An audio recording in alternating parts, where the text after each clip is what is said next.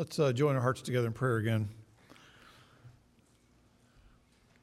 Father, as we prepare to look into your word at change points like this in the life of our church and in the life of Ron and Melissa Plasinski, we pray that you might help us to gain your perspective, that we might understand your ways more clearly, and that we all might find our hearts being open to and surrendering to and yielding to your ways and offering ourselves up, Lord, as your servants.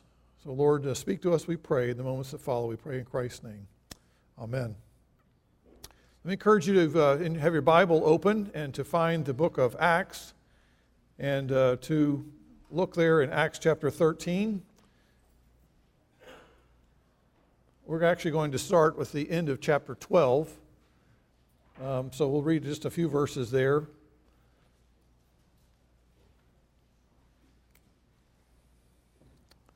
Beginning in Acts chapter 12, verse 24. But the word of the Lord continued to grow and to be multiplied. And Barnabas and Saul returned from Jerusalem when they had fulfilled their mission, taking along with them John, who was also called Mark. Now there were at Antioch, in the church that was there, prophets and teachers, Barnabas and Simeon, who was called Niger, and Lucius of Cyrene, and Manaen, who had been brought up with Herod the Tetrarch, and Saul. And while they were ministering to the Lord and fasting, the Holy Spirit said, "Set apart for me Barnabas and Saul for the work to which I have called them." And when they had fasted and prayed and laid their hands upon them, they sent them away. So being sent out by the Holy Spirit, they went down to Seleucia, and from there they sailed to Cyprus. Now this morning we are celebrating really a great, wondrous work of God in how He accomplishes and orchestrates His own gospel mission. We've come now to this text in Acts. We've sort of gotten ahead of ourselves here. We're going to take this a little bit before the order of other. We're actually back in chapter 8, I believe it is. But this is a strategic passage in the book of Acts for what God said He was going to do and what the church was told to do. And it's a strategic day in the life of our church. And so commissioning people to a church planting ministry is a vital element of God's orchestration in His expanding gospel ministry. And I'd like to think of this now under three different elements of the way God orchestrates this gospel expanding ministry. And the first point is this: God is the conductor of His expanding gospel ministry. Now, I want to try to see if I can play for you a song that is one of my favorites. It's a song that has come from really the soundtrack of a movie called The Mission. It was written by Ennio, I guess, Morricone. Apparently this guy has written soundtracks for so many films, he can't even remember how many films it's been. But anyway, it's called Gabriel's Oboe. And I just think it's fascinating that somebody can take and conceive of a melody and a song in their mind and then go through the process of putting that down on paper and giving directions and the notes of which instrument is to play at what time and what speed and all those things, and to put it together, and then to have the opportunity to hear someone playing that as an orchestra, and then to think that somebody's going to take that and spread that to different orchestras and play it all over the world. It's a really crazy thought. See if I can play this for you, if you can hear it. I don't know how many of you ever heard this before.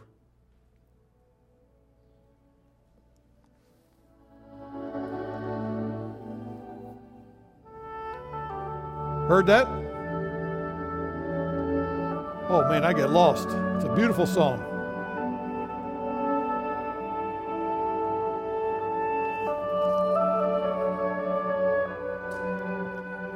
Okay. Oh, I could go on and on, listen to the whole thing. When I'm studying, that's what I listen to. I want us to take that as a launching thought, that here's this guy who comes up as a composer of the song. I want us now to think about God as a composer and a conductor. That's really my first point. God is conductor. From eternity past, God has come up with his own redemptive gospel melody. For the glory of his own name and according to his own purpose, God wrote the most joy-filled, grace-transforming, sacrificially loving, sin-forgiving, evil-overcoming, Christ-exalting song that the world has ever heard or will ever hear. God's passion for his gospel song is that it be played to all of the people that he's created. It is music that is something that is not only for his glory, but is for our good. It is God's intent that his composition be celebrated by every community, every country, among every ethnic group, among every age group. And in order to see this carried out, he gathers his elect as the members now of a local orchestra, if you will, a local church. And they can, and therefore, gather together and faithfully perform gospel music ministry with the goal that more and more people will enter into the joy of knowing the compassionate cosmic composer. You see, God is the conductor of his own local church orchestras. And he has composed only one gospel symphony. And as we think about what God was doing in the book of Acts, we realize that he was definitely at work in Luke's first gospel, which we've talked about. Luke is the author of the Gospel of Luke and the book of Acts. And in the Gospel of Luke, Luke records for us the amazing efforts to which God went in order to provide to us this amazing song of gospel grace. It says essentially that God is the loving ruler of this world, the world that he made, and that he made us to be rulers of the world with him and under him. But however we have all rejected God as ruler, we are trying to run our life in our own way without him. And sadly, we have failed to rule ourselves very well. We have failed to rule our society very well, and we've failed to rule the world. And God's punishment for this rebellion as a just God is death and judgment. But because of his love, God sent his Son into the world, the man, Jesus Christ. And Jesus always lived under God's rule and reign. And yet, by his dying in our place, Jesus Christ took our punishment and he bought forgiveness for us. And then God raised Jesus from the dead. He brought him to life again as the ruler of the world. And Jesus has conquered death. He now gives life, new life, eternal life. And someday he will come to judge the world. And so we're left with two choices. We're left with the choice of our way. Do we reject God as a ruler? Do we run our own lives? And resulting, therefore, in being condemned by God and to be facing judgment and death, cut off from God? Or do we adopt God's new way, which is to submit to Jesus as ruler, to rely upon his death for us, his resurrection, being raised to life, so that we might be forgiven by God and receive eternal life by faith? That is the gospel song. Do you know that song in your heart? Does it make you react with a sense of wonder and awe and amazement, and you can't hear it enough? Is it the passion of your life? Or is it just a song that is in the background that's just, oh yeah, I've heard that before. It doesn't move me. The gospel song is something that's meant to transform us and to fill us with a sense of awe and amazement of God. And indeed, God was taking his own conducting his own expanding gospel ministry in the book of Acts to say that here's the gospel been provided for by Christ, and now in Acts we're going to see it now begun to be spread far and wide, starting in Jerusalem, moving into Judea, further on into Samaria, and now we reach the point in chapter 13 where it's going farther and farther beyond. Here in chapter 13, notice what we read there in verse 2. God reveals his plan. Set apart for me Barnabas and Saul for the work to which I have called them. Leading up to this commissioning service in Acts 13, God has orchestrated, and we don't have time to go through all of it in detail, but there's an amazing orchestration that God has done to bring about two guys, Barnabas and Saul, who are being now sent out. Years earlier, we know that Saul was certainly not interested in this song of redemption. He was singing his own song. And he was stopped in his tracks as he made his way to Damascus, breathing threats and murder against the disciples of Jesus Christ, chapter 9 of Acts. And here is Saul, this religious fanatic. He is meticulous in how he lives his religious life. But he has done so on his own rules, in his own way, and therefore he is now being stopped in his tracks, brought to his knees, temporarily blinded, and he's confronted by Jesus Christ, the King of Kings. In Galatians chapter 1, Paul gives his testimony and says, and this is described what happened, he says, God who set me apart and called me through his grace was pleased to reveal his Son in me. Paul goes on to say that soon thereafter, he was given the message that he was God's chosen instrument to bear Christ's name before the Gentiles, before the rulers and the kings, and before the sons of Israel. In other words, he has now been brought into God's symphony. He is now commissioned to play the song of the gospel melody that God has composed. And now Saul, who eventually became Paul, is now part of this wonderful orchestration that God is doing. Isn't it interesting? He brings Barnabas, who has a totally different background, brings Saul, who's amazing testimony and conversion and transformation by the gospel. He brings them together in this context because they've both been called by God. I just want to say very clearly that God calls whom he will call. Every local church is made up of, the Greek word is ekklesia, which means called out ones. Every church is made up of called out ones, people who have been called by God. And Ron and Melissa Plasinski are being commissioned today as a result of the call of God. Both grew up in vastly different areas. If I'm not mistaken, Ron grew up in Georgia, right? Melissa, of course, grew up right here, Long Island. Both have experienced, however, gospel transformation.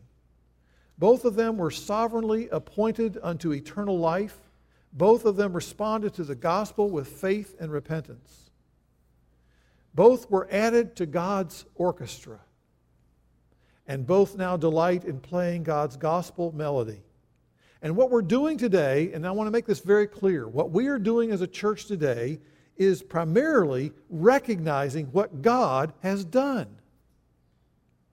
Our church is setting them apart, but notice what the text says there in 13:2. We're setting them apart for the work to which God has already called them. So during this commissioning service, Ron and Melissa today, we don't want to overlook some obvious facts. Number one, let me hear you. You need to hear me say, Ron and Melissa are not apostles. Okay, so we're not putting them in the same category as first century apostles who are given special authority and special authenticating miraculous powers and the ability to write Scripture. No, we're not talking about that. But they are sent ones. And what we're saying today is that the God who called them, the God who regenerated them, the God who justified them by faith, the God who equipped them, is the same sanctifying God who is sending them now by His Spirit. And God is the conductor of His orchestra, this orchestra of expanding gospel ministry and melody around the world.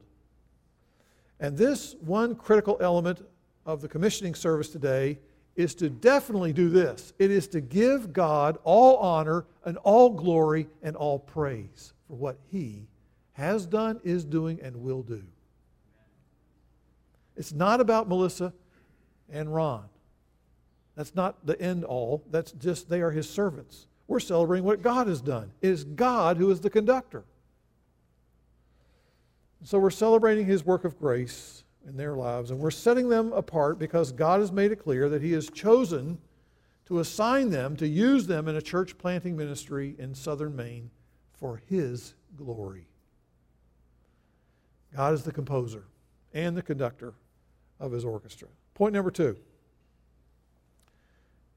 The local church partners with God in sending forth His ministers. The local church partners with God in sending forth His ministers.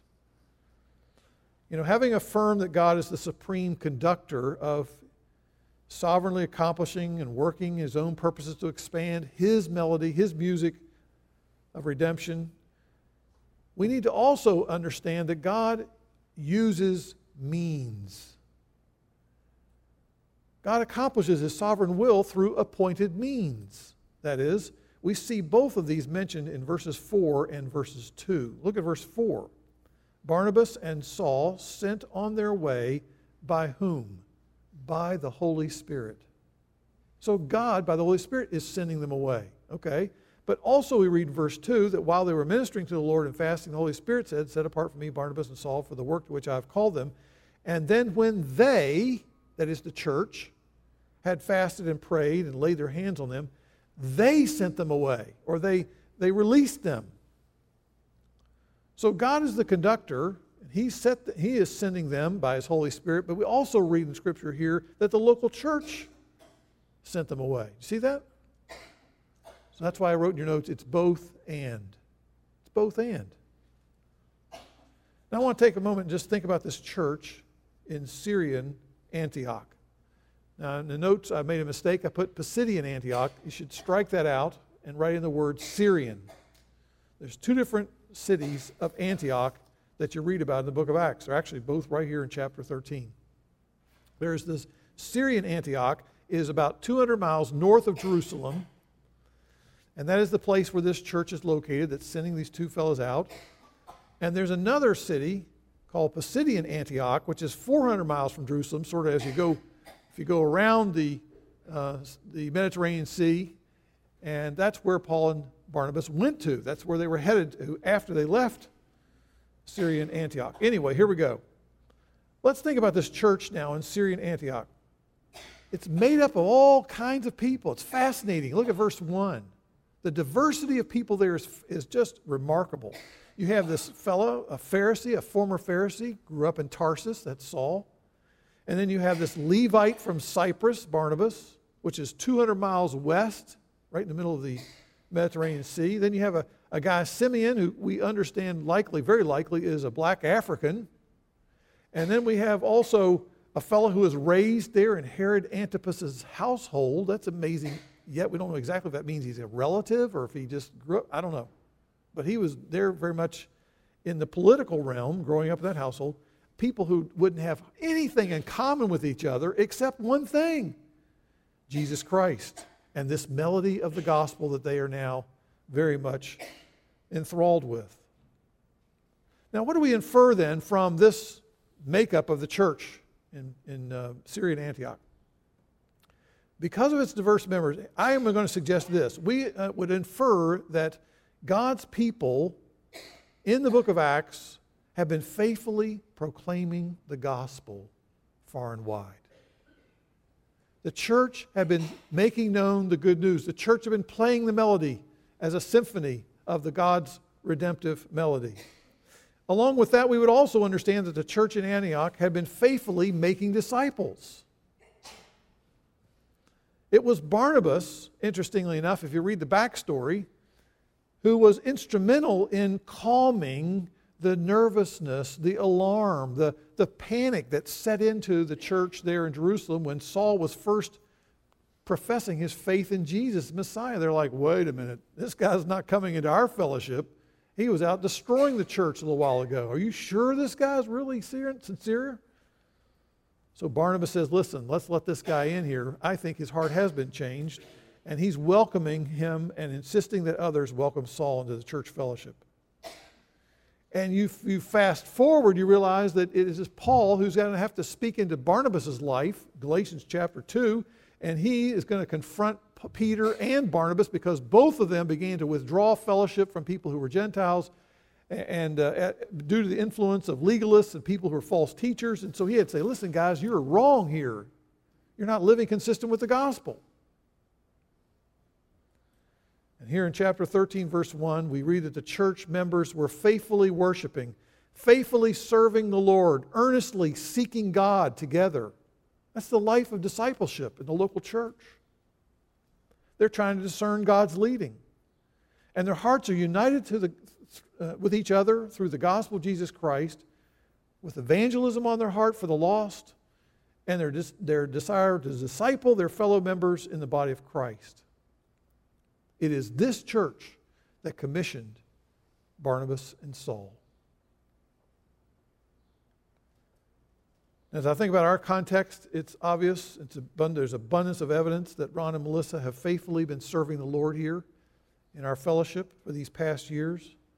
I'm not just want to sing your praises, but we want to acknowledge with thankfulness to God that even though their apartment was rather limited in square footage, they were nonetheless, with open hearts, inviting many of us into their space for a delicious meal, for edifying spiritual conversation.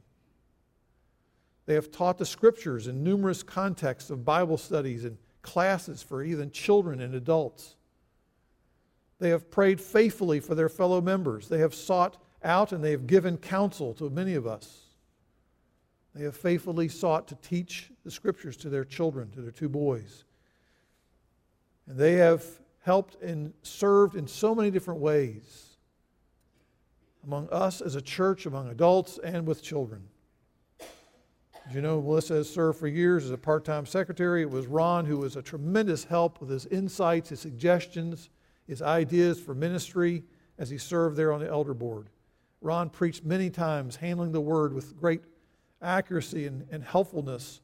He's coordinated many ministry times when I was out of commission last fall. It was Ron who stepped up and said, okay, I'm going to take this off your plate and we'll make everything happen. They have used their gift of encouragement numerous times in my life, in the life of our church, admonishing us not to lose heart in doing good. My friends, both of you, dear ones, will be sorely missed. But I think it's fair to say that Ron and Melissa will be the first to admit that this church has had a spiritually formative impact on their lives. They've been reminded of the gospel by so many of you. They're brothers and sisters in Christ. It was through the youth ministry that Melissa began to hear the melody of the gospel. And her heart was changed and transformed when she was introduced to a saving relationship to Jesus Christ in her youth. Many of you have taught the Scriptures to their young boys.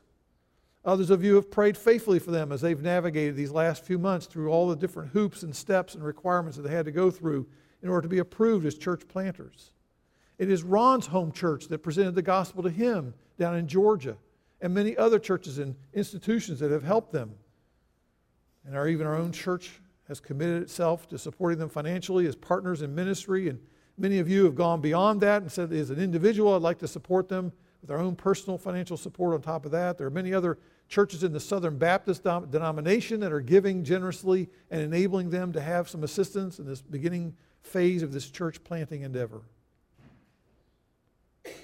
The story behind the story in verses 2 and 3 of chapter 13 in Acts is this: that the sending church,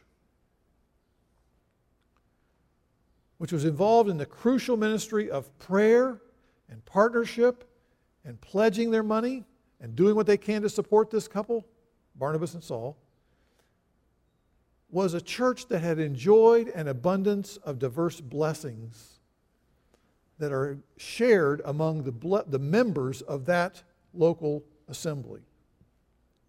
that when people are committed to help each other follow Jesus Christ, when we are involved in the wonderful context of covenant fellowship, where we encourage each other and challenge each other to love and good deeds, where we try to build each other up in our faith, there are endless benefits to be enjoyed by all those members.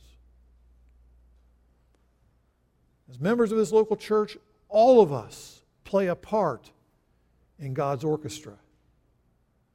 The contribution that we make as gospel ambassadors and disciple makers will never fully be known while we're still in this world. People do things that are never fully known. Just like some instruments that are played in orchestra, you can hardly hear them. But what they play is valuable and important. All of us are ministers of the gospel. We're not just putting Ron and Melissa up on a pedestal. We're saying all of us are ministers of the gospel.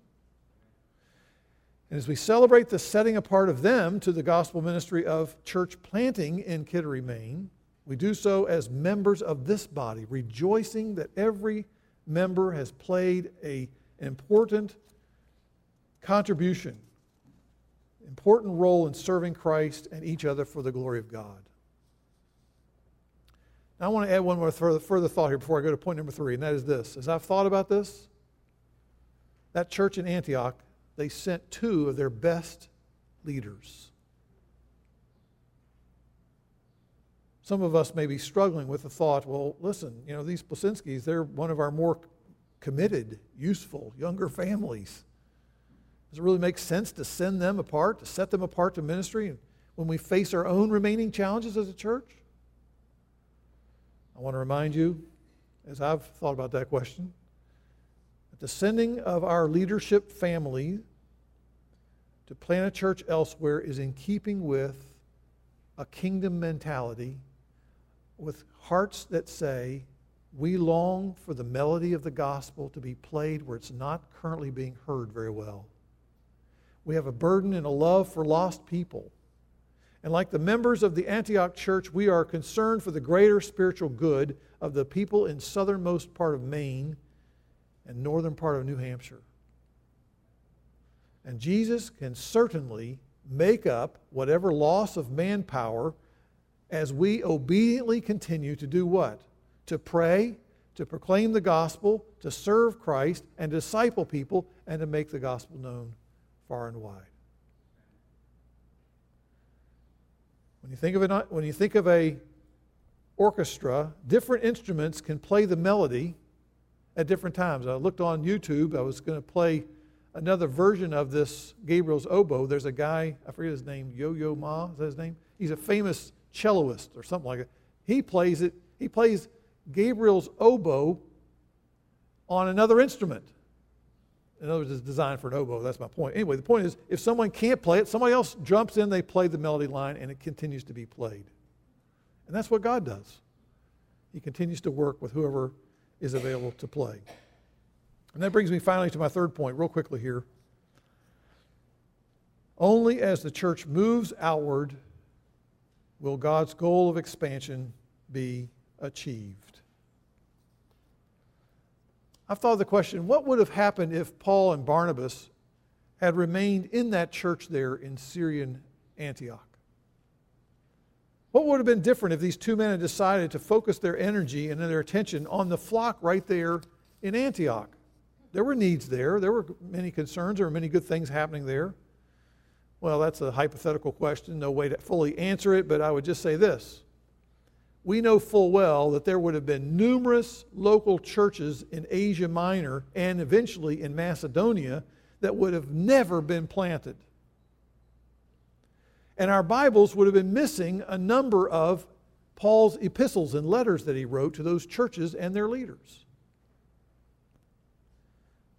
By the grace of God, in sending them out, many lives were changed by the gospel.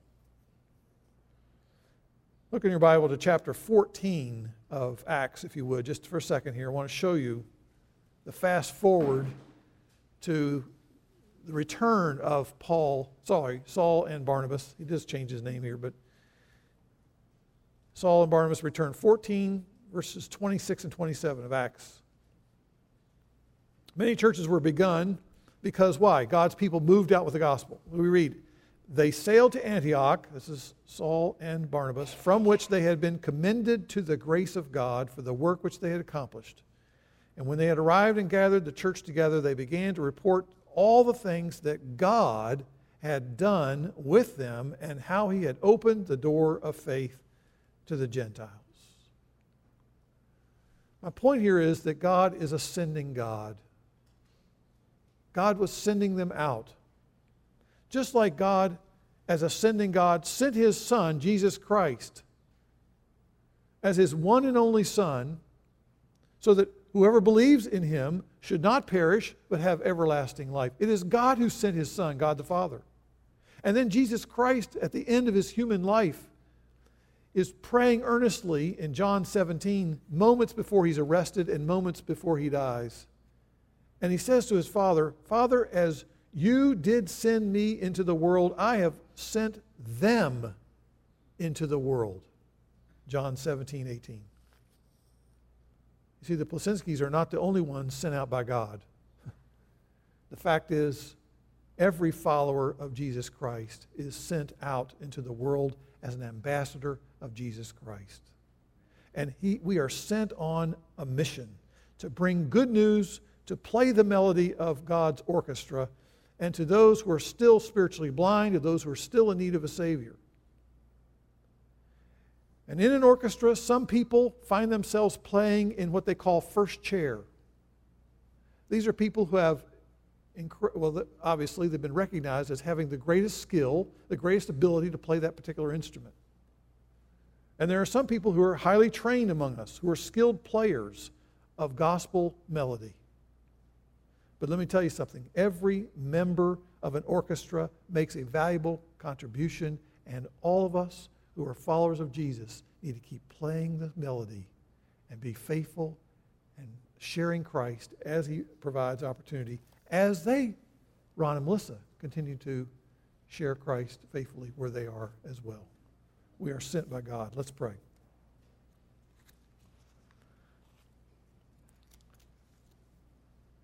Heavenly Father, we again are amazed at how you have called us to be a part of your great gospel melody, of this wonderful song of salvation that you want all the people of the world to join in celebrating and singing.